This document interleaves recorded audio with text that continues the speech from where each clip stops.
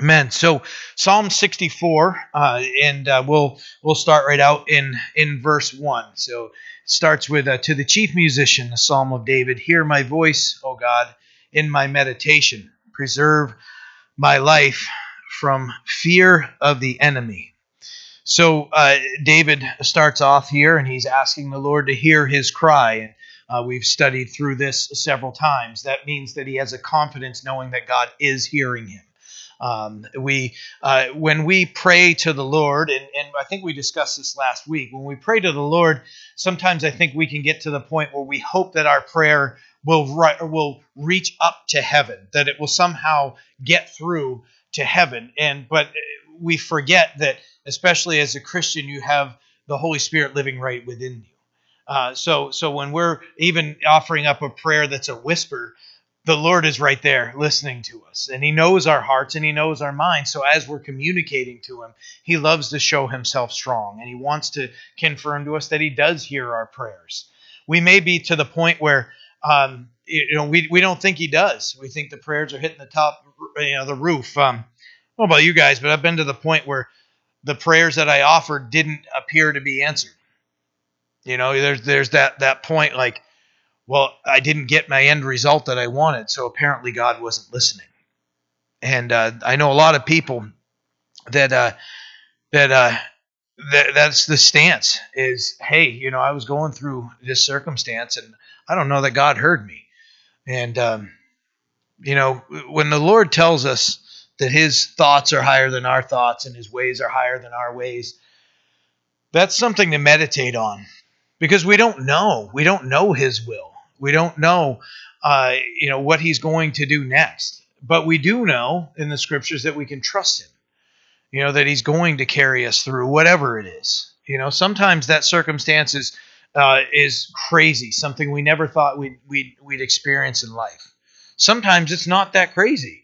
It's, Lord, I don't know what to do in this situation. Would you hear me? And you're like, I don't know if God heard me, or if I'm not saying it right, or something's not right with my relationship, or whatever it is. And we'll start doing, mental cartwheels trying to figure out what's going on.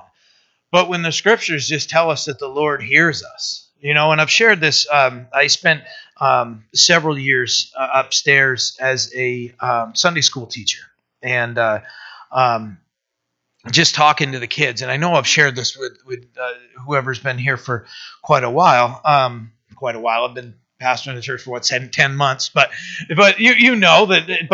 but it's that when I had the discussion with the kids and we were going through a teaching, and it was explaining that the Lord knows the number of hairs on our heads.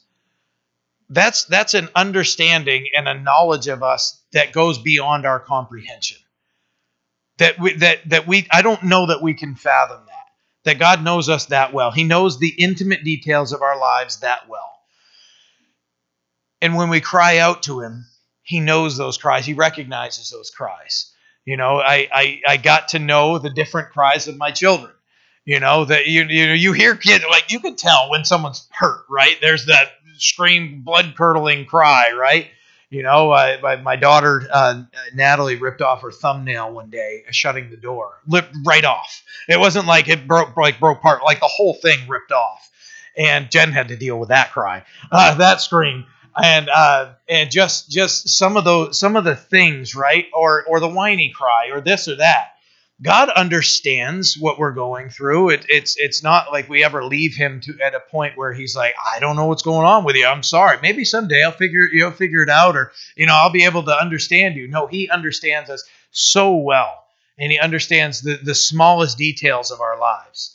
So us praying to him and calling out to him, I know we've gone through like half of a verse here, and I said that we might go through 3 chapters, but the importance of us understanding that when David says, hear my voice, O God, he's saying that with confidence that God does hear him.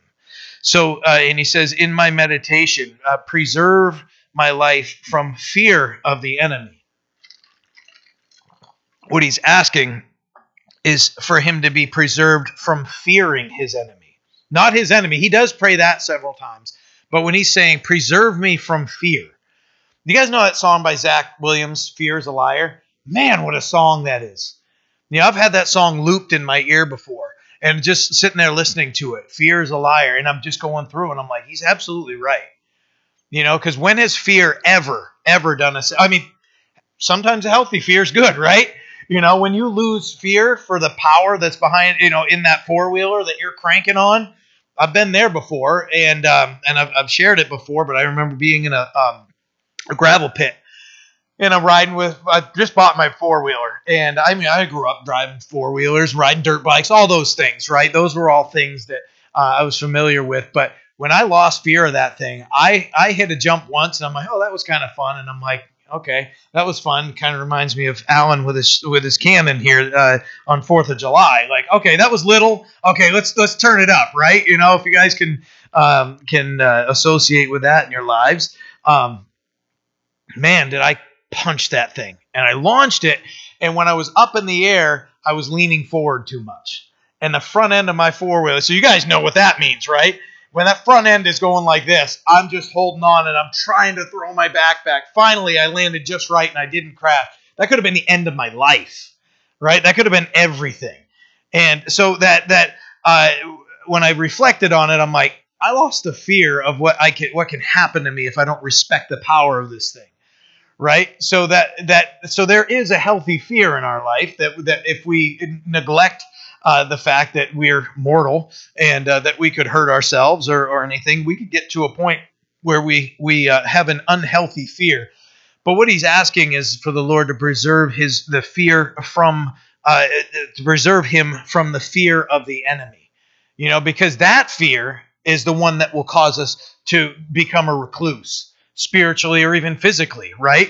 And we'll walk in defeat. We'll walk in fear of, oh, this is going to happen to me or that's going to happen to me, so I shouldn't go anywhere and I should just lock myself in my house. I had a friend, his mom was agoraphobic, and she wouldn't leave the house. She might go outside to like change the clothesline, but that was it. And I didn't understand it as a kid. I'm like, why? I'm asking my mom, like, why does his mom ever leave? And she's like, oh, well, she just, that's her, and she's trying to protect her. And I'm as a kid, like, why? It didn't make any sense, right? But I had my own fear when I would leave their house and I'd sprint as fast as I could home because I thought the boogeyman was going to jump out of the. You see what I mean? So there's all kinds of things for us to fear. And David said, don't let me fear my enemy, because he knew who was in control of his life and the one that he could call on for deliverance and safety. God had proven himself to him. So David was asking that the Lord would preserve him from being overcome by fear of the enemy.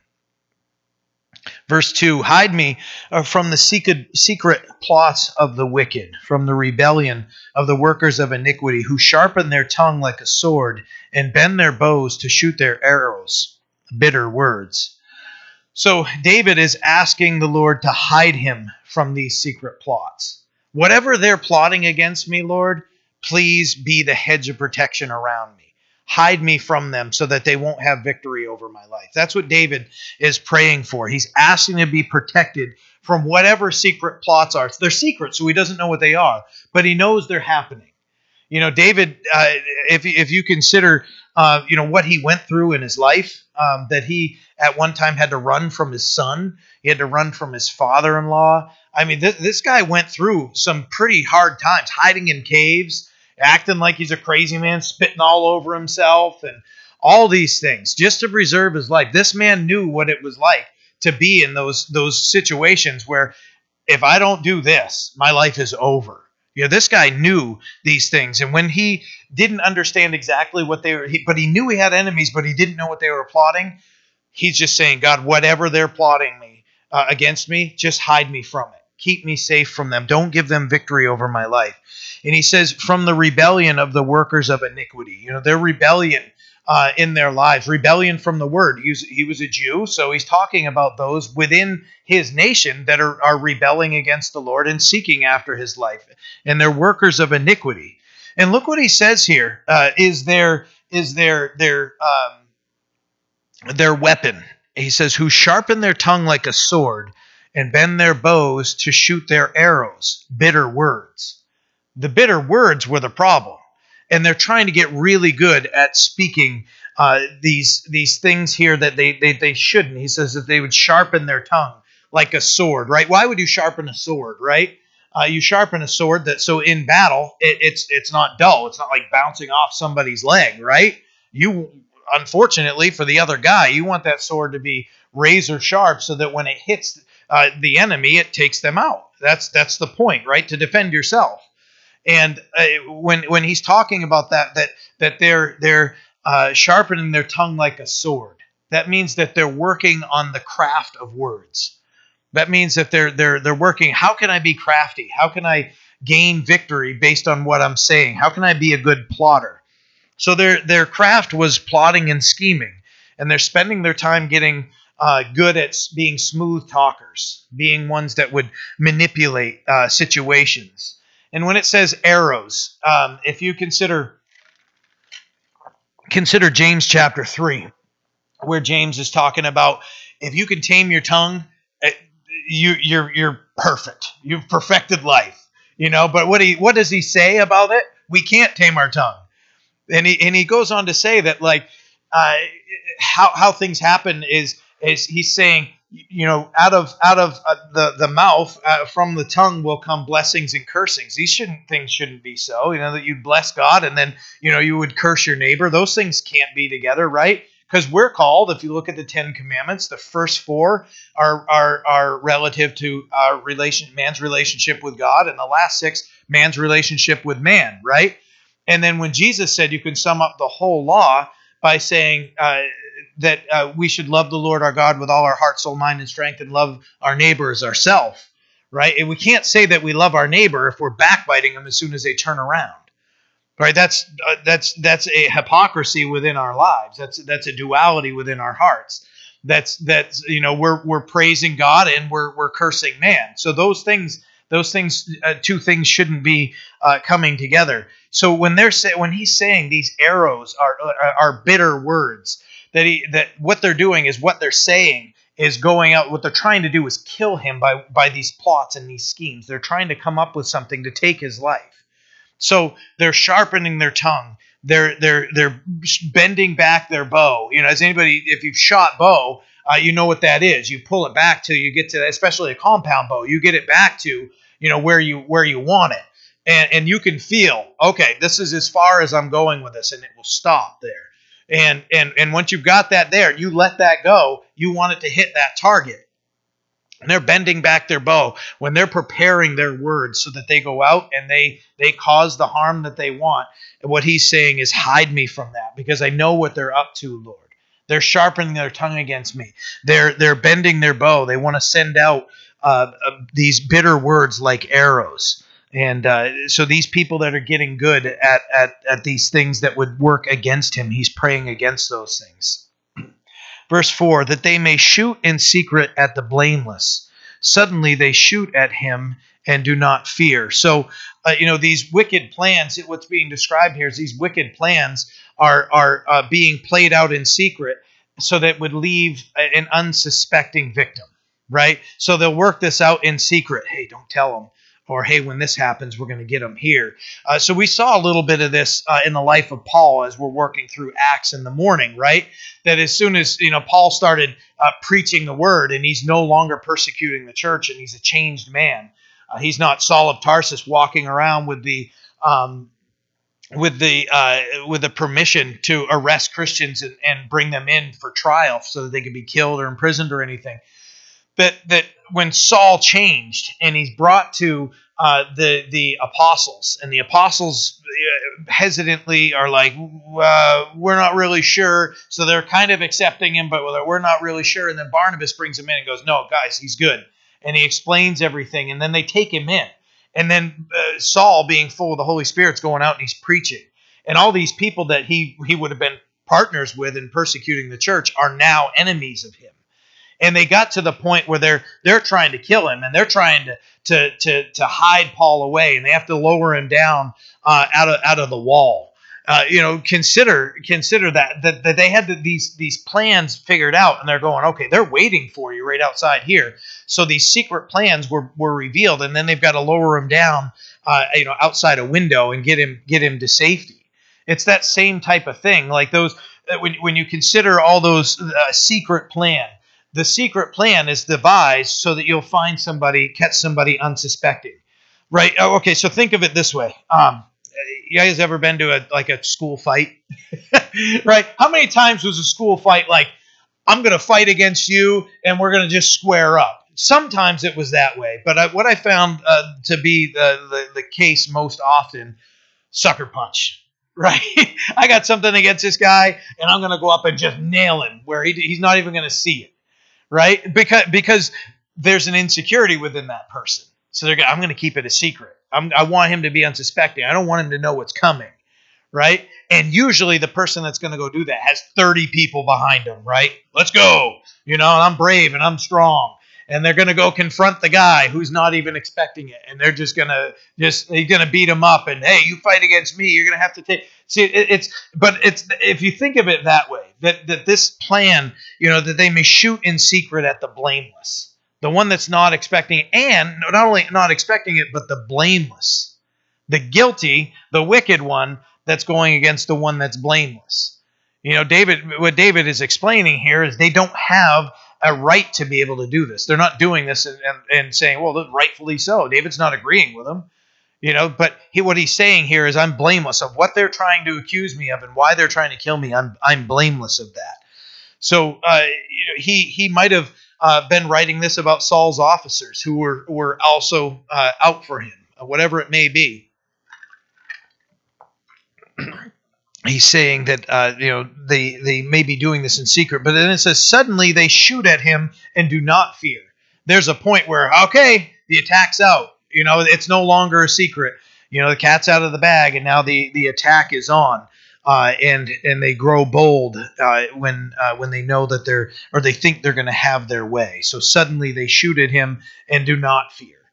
They're quiet about it. They're going to bring it up when they want to, and then boom, now it's no longer, the element of surprise, right? What he's asking for is that they wouldn't be victorious with the element of surprise against him. Verse 5, they encourage themselves in an evil matter. They talk of laying snares secretly. They say, who will see them? They devise iniquities. We have perfected a shrewd scheme.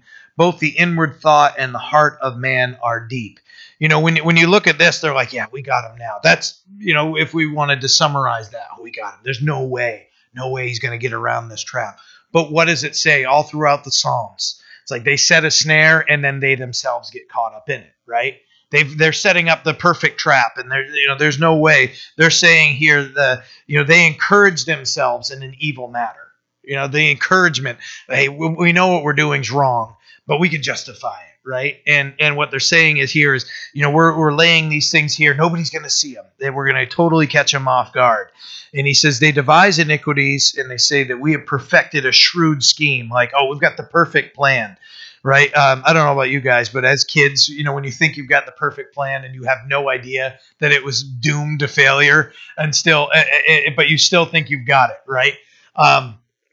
Reminds me, we didn't have this is just a similar thing that we had a potato gun once, and we're at my buddy's house, and I think it was his grandfather that built it for us, and it was one of those. If you don't know a potato gun, it's just this big PVC pipe thing that you can put an ignition switch in, and I didn't ever build them, and this is what I know about it, okay? And then that ignition switch is going to cause a spark, and what you do is you spray hairspray within this canister in the back, and then you launch it. You light that, and you shove the potato down there, and you launch the potato, right?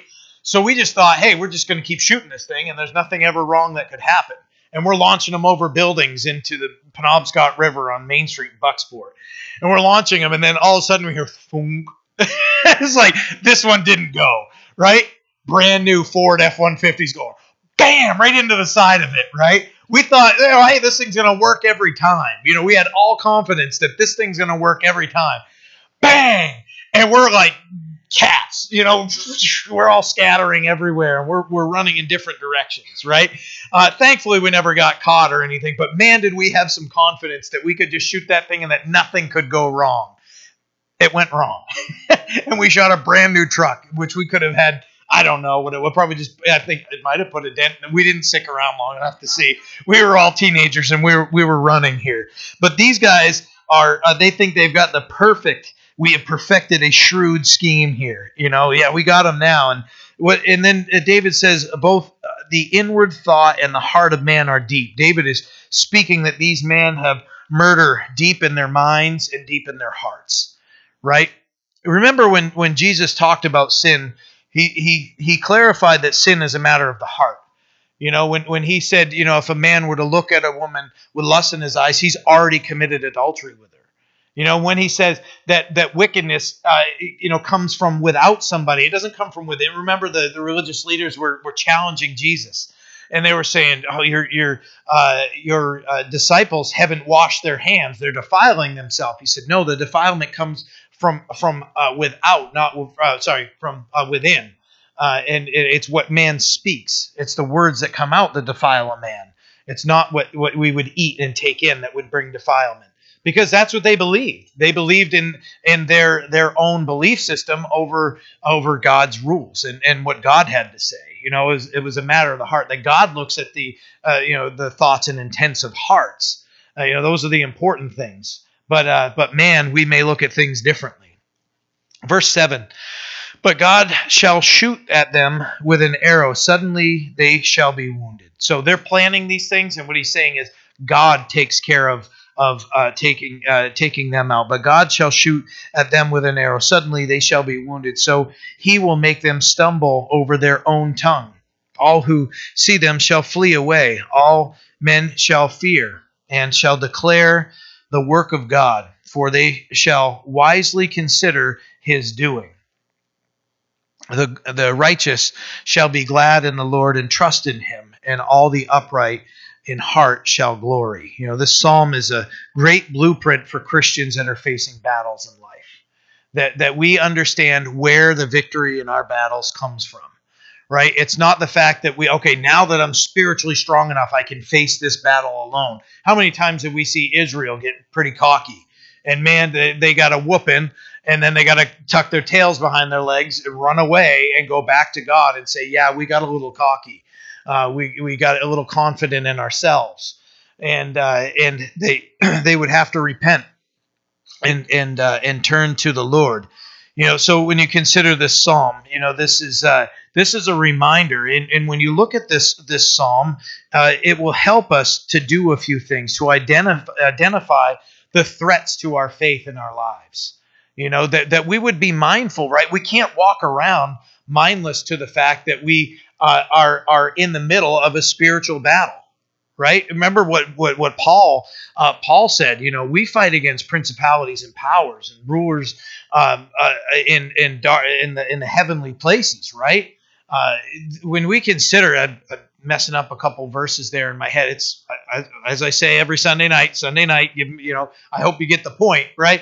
Our battles in life, the biggest ones are spiritual battles. The physical ones, those are the ones that we can get past if we're right spiritually, right? I mean, we may be facing, the loss of a job. We may be facing, some sort of persecution or anything. But if we're strong in our faith and we're established in how we're walking with the Lord, then we can look at these things that we're going through and go, that's a threat right there. I see that right there. And what I need to do is we just sang, I am holding on to you. We just go and grab it like a child would to their parents' leg, and I'm not going anywhere. My nephew's son yesterday, he's a cute kid, but he's definitely a mama's boy. And when he takes a little while to warm up to you, and once he's warmed up to you, then it's like he'll jump on your back and he'll wrestle you. But hey, what's going on, buddy? Right behind mom, right? And because that's where he's going for protection, and it's not wrong for us to do so spiritually. Just, what, Lord, I don't know what's going on here, but I recognize that as a potential threat, and I need you to be the barrier between me and that. Once we understand those things, whatever scheme that can be, drummed up against us, just understand that the Lord is going to take care of it. Just like David just said. The Lord is the one that shot the arrow. David wasn't like, hey, I went and I got my arsenal and I went and I got my buddies and we went and fought back. He's like, no, I went to the Lord and the Lord fought it for me. And the Lord took care of this. Suddenly they shall be wounded. So, he will make them to stumble over their own tongue. They can think they've got everything together, but God's going to be the one to take care of that. Stumbling over their own tongue's a funny thing to think of. And all who see them shall flee away. And it says all men shall fear and shall declare the work of God, for they shall wisely consider his doing. And then it goes on to say, so here's an encouragement for us. If you know you're righteous in a situation and that you're just facing a persecution, something that you this brings to mind, and I don't mean to just bring up a controversial topic just for fun, but if you consider what we went through 3 years ago, and you think what was the response from that we had many people in the healthcare systems just say, you know what, I cannot in my own good faith do this. I'm stepping down from my position. And they were faced with, well, you either obey or you're fired. And they'd say, well, you don't need to fire me. I'll just resign my position. There were people from this church that took that stance that couldn't. And I'm not getting into whether you had the shot or you wear a mask. I don't care. That's we're 3 years past that. But the problem with it is that once their employers knew that they meant business and they left, they were calling them, begging them to come back. What do we need to do to get you back? From this fellowship, those that took the stand and said, I can't take the shot. My doctor has said that I can't take the shot. And they okay, well we can work around that and everything. After already telling her she's going to lose her job. Right? There are things, and guys, I don't care who's got the shot and who hasn't got the shot. I don't care. That's your own medical decision. You do what you're going to do. But being forced to do something or else, that mindset, when those things come, we can't be caught off guard. We can't let our faith be shaken by something like that. We just need to be able to go to God and say, I'm presenting this to you. And when he gives us the answer, follow the answer. If that answer is this, and it's really not what we want, do that. And that's where we're going to find the victory. It may not be an immediate victory, but we're going to find that victory as we obey the Lord. He knows better for us than any boss ever could. And if we're saying, you know what, I see this in the scripture, and I've read this, and God spoke to me through a brother or sister who had no idea what I was praying about, but they called me and said, hey, you've been on my mind. I've been praying for you, and I was reading this, and I just wanted to call you and encourage you. Wow. Sometimes the answer to prayer comes that way, whatever it is. But where it says here in verse 10, the righteous shall be glad in the Lord and trust in him, and all the upright in heart shall glory. Just know that if we stand, and we, especially in a situation where we may be going through something that we know, I didn't say that, I didn't do that. There's no reason for that person to be, against me or going through, these situations. Then stand firm on where you're at. Stand firm and say, no, in the scripture, this is where I can find my strength. And I know that I haven't done this, and God's going to take care of this. Know where our help comes from. We don't have to compromise and fold to whatever's happening here, or just get to the point where he was saying in the first part of this psalm, free me from the fear of my enemy. I don't want to be in that fear, because that fear will confine. Know where our help comes from, trust in him, and move forward. So Psalm 65, we'll keep moving. This is a psalm praising God for his salvation and providence. Very much a different theme from 64. To the chief musician, a psalm of David, a song. Praise is awaiting you, O God, in Zion, and to you the vow shall be performed. O you who hear prayer, to you all flesh will come. So praise is awaiting you, as it should. God is the one worthy of praise. We just praise God in our song. Sometimes our songs are a confession. Sometimes our songs are crying out to God. Those are things like in Blessed Be Your Name. It might be a cry out to the Lord. When you consider what that's blessed, what that's based on with, Job. Think of what Job went through in his life. I mean, man, some of the trials that man went through. He lost all of his children in one day, all of his livestock and his children in one day. And, that's quite a bit. And as he's hearing about this, then he hears about this. That those things were happening simultaneously in his life, right? And don't forget about the boils that he was struck with, all these things. So he's going through these things, and his wife has some encouragement to him: curse God and die, right? And his buddies come along, and they're like, "There's got to be sin in your life, Job." But Job got to a point where he said, "No, the Lord gives, the Lord takes away. Blessed be the name of the Lord," right? That's not easy to say in the midst of what he went through. Job's faith was incredibly strong. If we're only looking at the, when Job starts crying out to God and he finally breaks and he's like, what's a guy got to do to get a break here?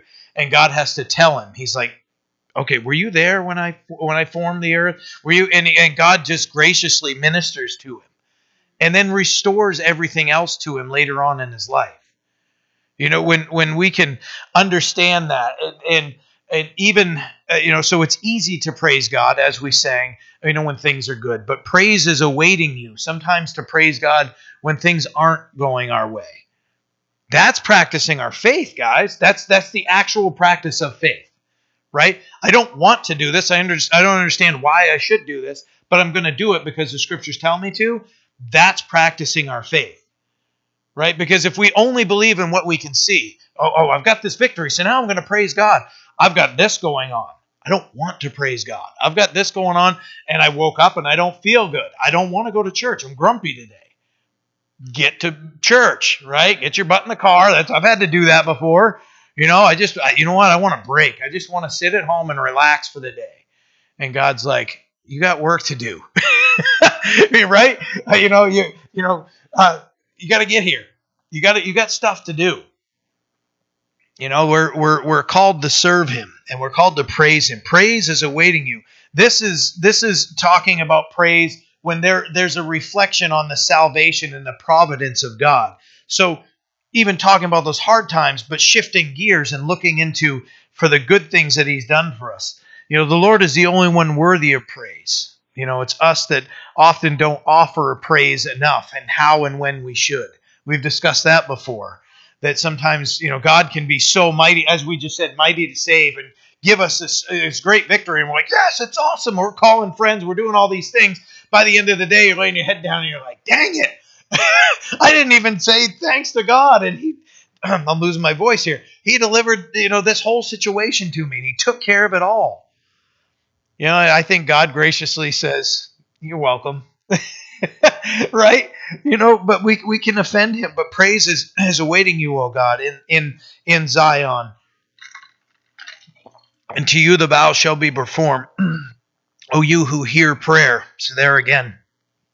To you, that you all flesh will come. When he says all, you who hear prayer, and all flesh will come. Come to the one who hears, answers, and saves. That's what this psalm is about. You've heard us, and when we cry out to you, we're all coming to praise you. Verse 3 says, iniquities prevail against me. As for our transgressions, you will provide atonement for them. This is an important thing to stop and look at. Verse 3, iniquities and transgressions, they can only be paid for by Christ. And David was very sure as he wrote this, you will provide atonement for them. You will provide atonement, right? So if that might make you look back to the Day of Atonement. The Jews, if you look at the calendar, it's written in there. I think it's September, October. It'll say Yom Kippur on there. That's the Day of Atonement. That was the day where they would take a spotless lamb. The high priest would take a spotless lamb, and he would take that spotless lamb behind the veil that separated the holy place from the most holy place, right? And he would go into that most holy place, and he would offer that spotless lamb as an atonement for the sins of Israel. So that Day of Atonement, and when you consider that veil, it's said to be 18 inches thick. That veil, I mean, that thing meant business, right? And I've heard, Ken Graves up in Orrington described it. You'd have to have 4 team of oxen on each side to tear that thing, but with how thick it was. I don't know where he got that from, whatever, but I believe it. You're talking about some strong animals that would have to be tied on each side to rip that thing apart. That veil was a separation. It represented a separation between God and man. One time a year, God would allow that high priest to go into the Holy of Holies and offer the spotless lamb. You see that's directly pointing to the offering of Jesus Christ on the cross, right? That the sinless lamb that would tear. Remember when Jesus died, the veil in the temple was torn from top to bottom? How do you explain that away? Right? How do you explain that away? When somebody who was not a believer, Josephus, the historian, said that when Jesus died that day, it was as though a god had died. No, God did die that day. God laid down his life. So when the earth shook and went dark and all that stuff, he was saying it would have been like, the pagan gods. One of them had died, and now, there was going to be hell to pay and all these things. No, the price for sin was paid, and the blood was poured out because of Christ.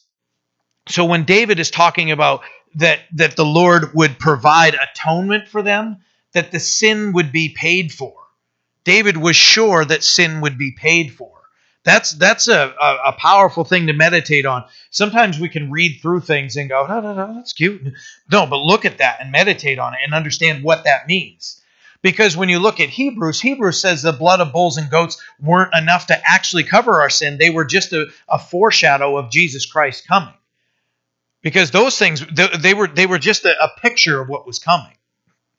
It was the blood of Jesus Christ was the only thing that could provide atonement. So that's a powerful statement that's being said here in verse 3. Verse 4, blessed is the man you choose and cause to approach you, that he may dwell in your courts. We shall be satisfied with the goodness of your house, of your holy temple. When I think of that, what it says in verse 4, it says, blessed is the man you choose and cause to approach you. The one that was plagued by iniquity and transgression is blessed when the Holy One calls you to him, right? Because at that point when you're going, why? Like when we consider, if we're right, if we're thinking of our lives in a proper light of how great a sinner we were, because I don't know about you guys, but I've looked back on my past and my flesh will lie to me. Like, you weren't that bad. Yes, you were. Yes, I was. Yes, I was, because I was rejecting the Word of God. Whatever I knew of the Word of God, I grew up Catholic. I didn't know a whole lot about the Word. But what I did know, I wasn't being obedient to whatsoever.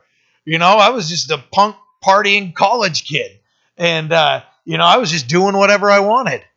And what I'd do is I'd hope God would just kind of not see it, or just be like, not strike me with the lightning bolt.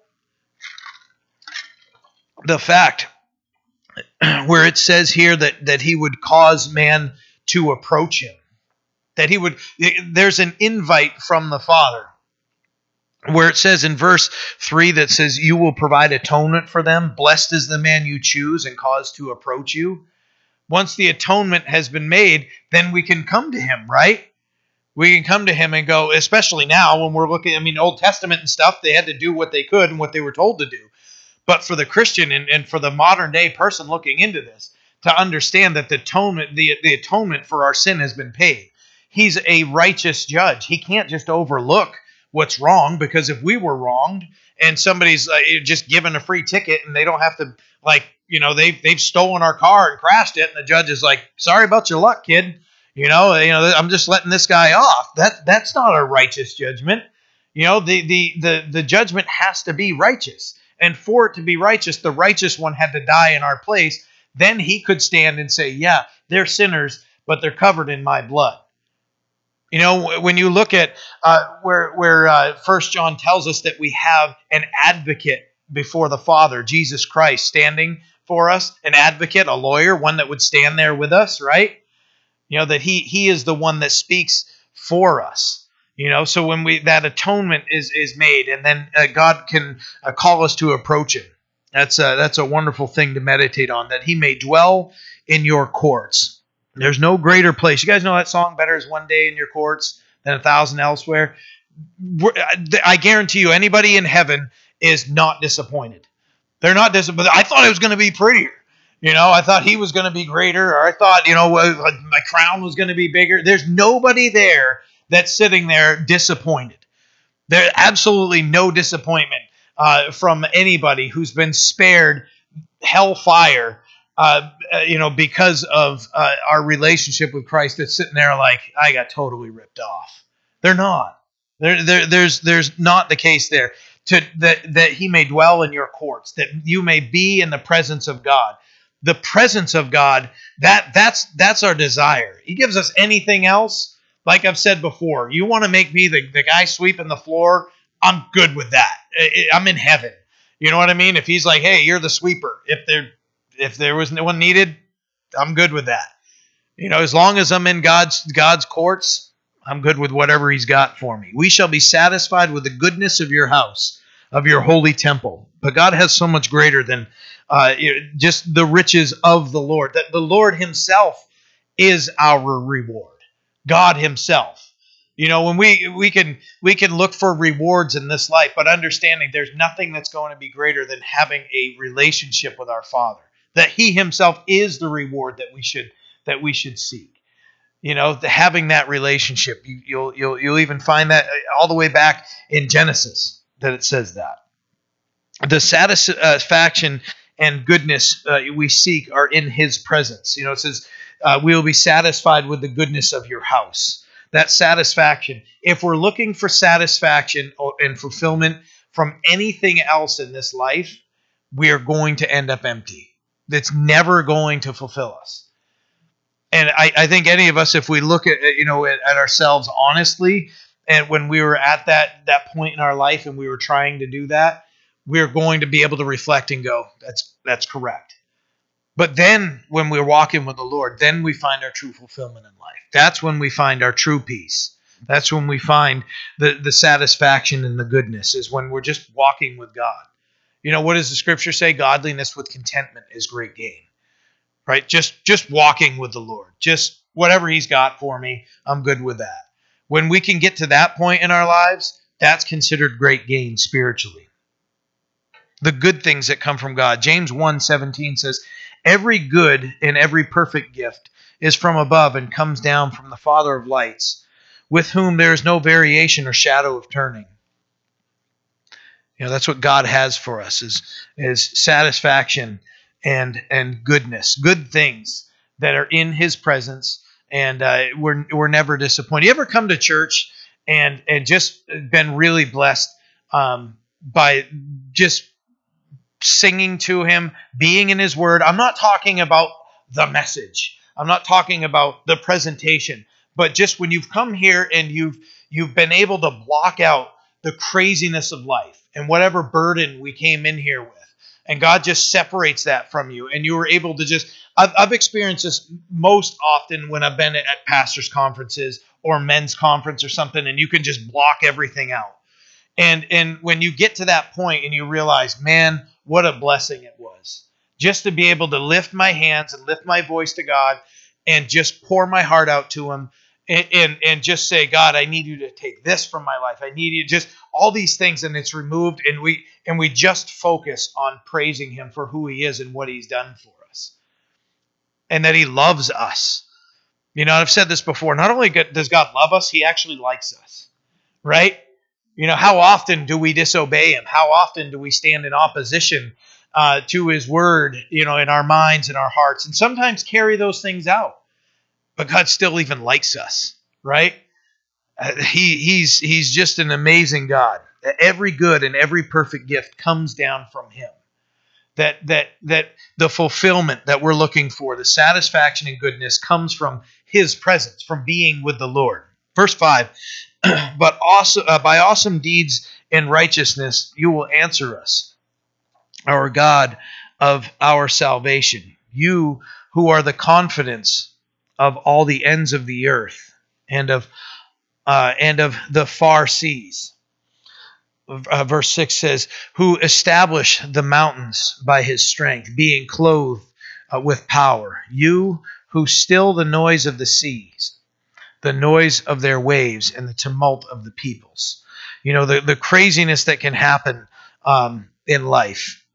When you consider going back to verse 5, the awesome, where it says, by awesome deeds and righteousness you will answer us, O God of our salvation, the one that saves. Because when you look at the saving, and it says the confidence, you who are the confidence of all the ends of the earth and of the far off seas. That God is the confidence there. But when it's talking here and it goes into verse 6, who established the mountains by his strength. Think of mountains, right? When Jesus described, how when you think of how firm a mountain is, right? And when Jesus describes, if you have faith of a mustard seed, you could say to a mountain, you could remove a mountain from where it is and cast it into the sea. Right? Jesus is saying that the impossible is possible with the smallest amount of faith. That's what he's describing there. I was blessed. My daughter selling. She was at the Bay Festival yesterday, and Ashley. She was really excited to share what she had made, and she made this bold step out there to take the things that she's made, and the thing she had the most excitement about selling were her mustard seed bracelets that she made. So she bought all the crafts and she found the mustard seed and she'd put them on a necklace and everything. And she'd be so excited. I was like, is that a mustard seed? She's like, yeah, it's like the when Jesus talked about it in the Bible, from the story of the mustard seed in the Bible. She just loved to be able to share that. And people just look at them and some people are just like, yeah, gotcha. And then other people that understood it were like, that's a mustard seed, right? And they were just so blessed by it, right? That little amount of faith that God established something so mighty. I remember Jen and I, when we were stationed in Italy, and we went to Austria for the weekend. We were just going to with a friend, with a couple friends to Austria to I don't know. We went to some flower garden that was in The Sound of Music. It was in Salzburg, Austria. Beautiful garden and everything, but I was 20 years old and did not care about The Sound of Music.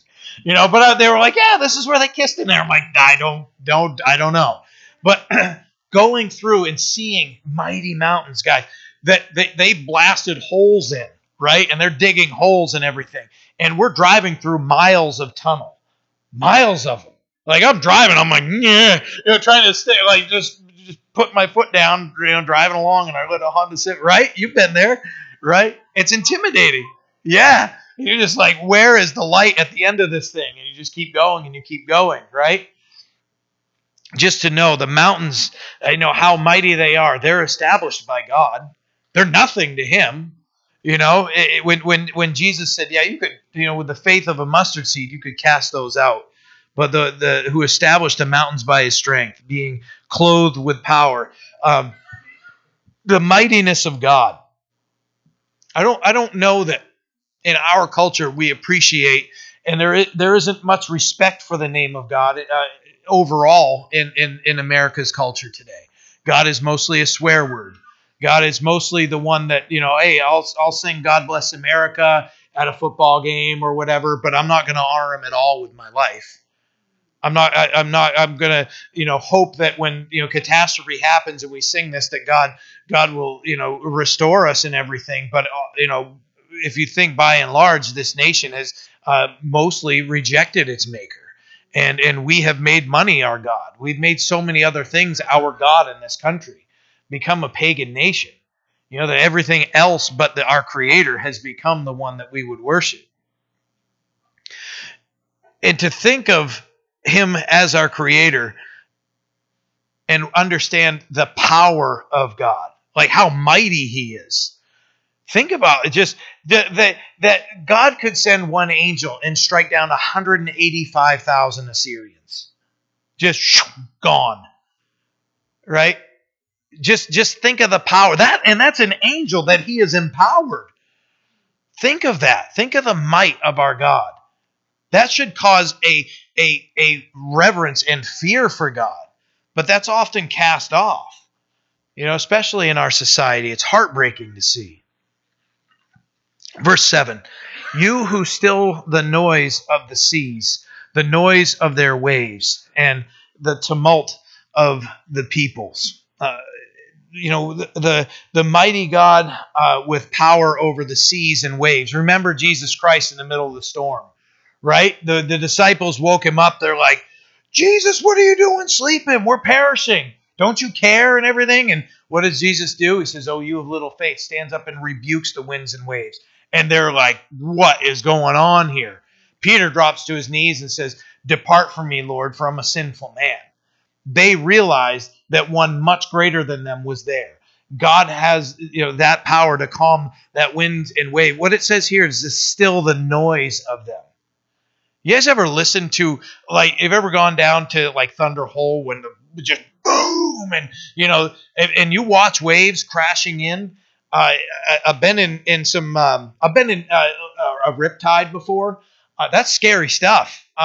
We went and visited Jen's parents, and we were on North Myrtle Beach, and that weekend 6 people drowned, and we were faced with the reality of what a riptide is. I had no idea what was going on, but we're out there, and I'm like, man, something's like pulling me hard, and I was able to kind of get away from it and everything. And I turn around, and I'm walking, and I turn around. Jen's like 25 feet behind me, and I'm like, whoa! I'm like, just put your feet down, and she's like, I can't. And so I walked out, and I was able to grab her and pull her in. Took my daughter away, and I'm like, all right, we're all getting out. And I see this kid struggling. And I'm like, are you all right, man? He's like, no, I mean, I'm up here, but what I'm talking about is the might of these waves, right? And this tide that's ripping this kid out. He's like, yeah, I'm a strong swimmer. I can't put my feet down. So I'm grabbing him, and he wasn't that far from me, just grabbing him. And then to realize I had no idea what was going on.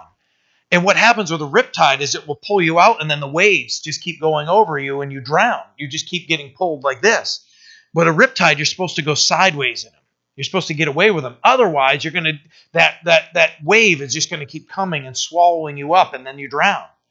And I had no idea what was happening. I just knew this is a current, but I didn't understand it was like a super current, riptide.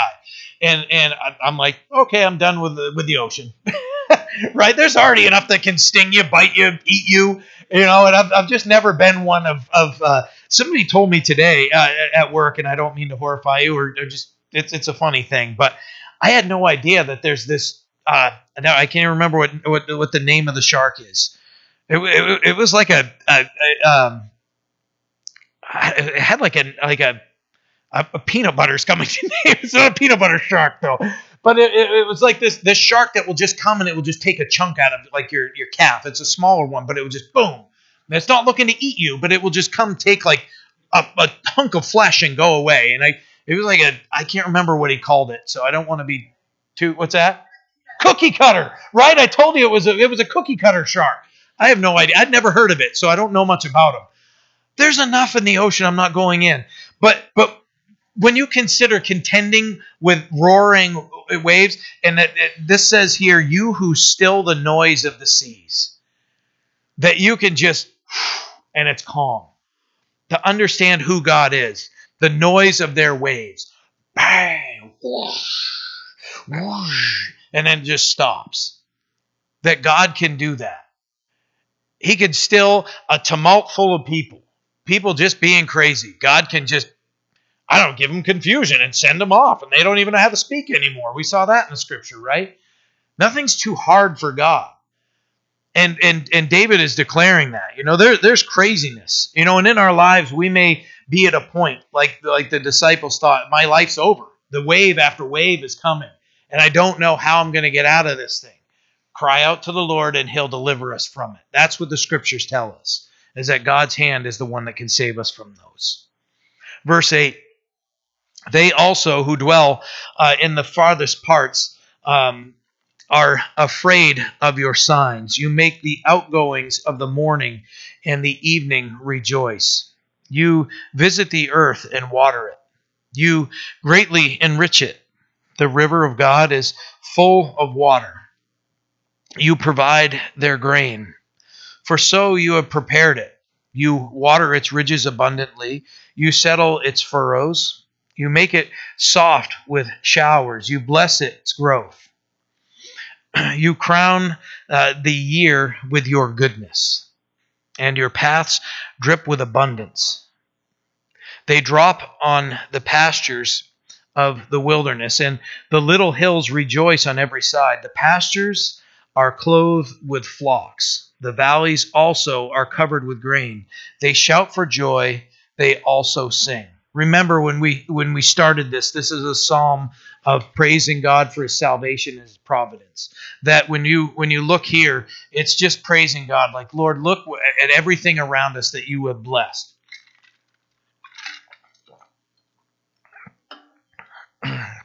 That people that even dwell in the farthest parts are afraid of your signs. Now think of the signs, the things that we've studied here as a church here on Wednesday nights. Those the wonders that God did. The judgments that he poured out, the plagues that he poured out on Egypt. They no doubt got that the news of what was happening was spreading all around. That's how God works. When he works, there's an undeniability of, oh, well, this just happened. Oh, the Savior risen from the dead. And that message spread like wildfire, even in the midst of persecution. What God does, the mighty things that God does, they spread. You make the outgoings of the morning and the evening rejoice. And it just goes on to say, you visit the earth and water it, that God is providing everything that they need. The blessedness of God's provision on the earth, the perfect balances that he provides. When you look at all these things that we're saying, you water its ridges with abundant you water its ridges abundantly. You settle its furrows. Just think of the healthiness and the healthy growth that's taking place. And that what it does is it puts my mind back to, if you consider this a person, and if you look at the person and you think of all the parts of our lives that God ministers to, and you look back to Psalm 1 where it says, blessed is the man who walks not in the counsel of the ungodly, nor stands in the path of sinners, nor sits in the seat of the scornful, but his delight is in the law of the Lord, and in his law he meditates day and night. He shall be like a tree planted by the rivers of water that brings forth fruit in its season, right? Because as our mind, as we're focused and as our lives are subject, God works in the same way as is being described here.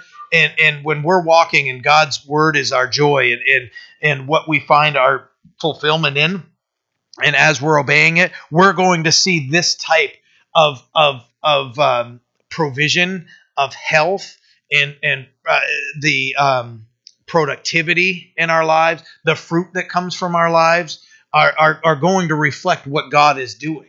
As we're plugged into the Lord and he's pouring himself into us, and we're growing in our faith, we're going to be able to look at our lives and look at, oh, well, this is right in my life. God's made this this right in my life, and this relationship and this situation that I brought to him, and all these things. As we're seeking him, he's going to restore order and he's going to make them healthy.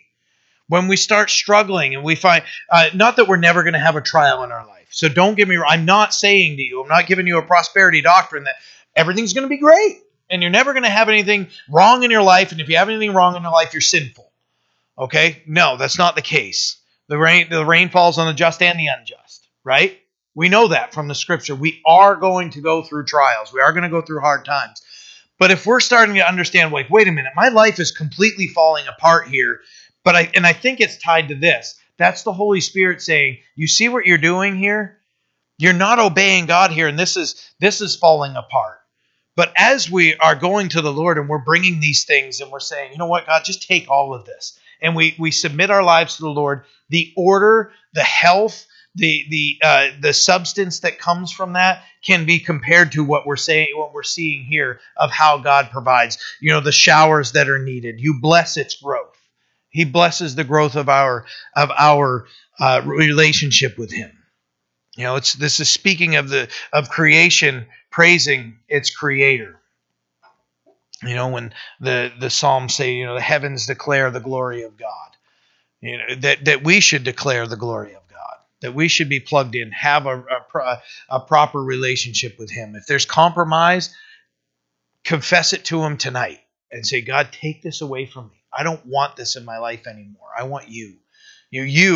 As we saw in Psalm 64, he's the one that when we're in his presence, I think it was 64, or was it 65? When we're in his presence, it's here in 65. Be satisfied in the goodness of his house in your holy temple. I want that, Lord. I don't want the junk that this world has to offer.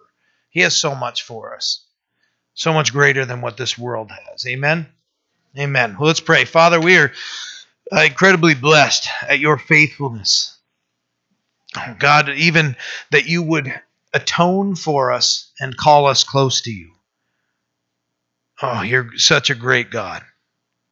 That you would take the disobedient, reveal your love for us, and show us your plan for salvation, and call us to you. And call us to a healthy relationship with you. That we're walking in strength. That we know, Lord, that you're going to take care of the situations that we face, the battles that we face as we lay them at your feet. And we ask you to continue to build and strengthen us. Help us to be healthy and mature, well-watered, producing good fruit for you, pleasing to you. In Jesus' name we pray. Amen.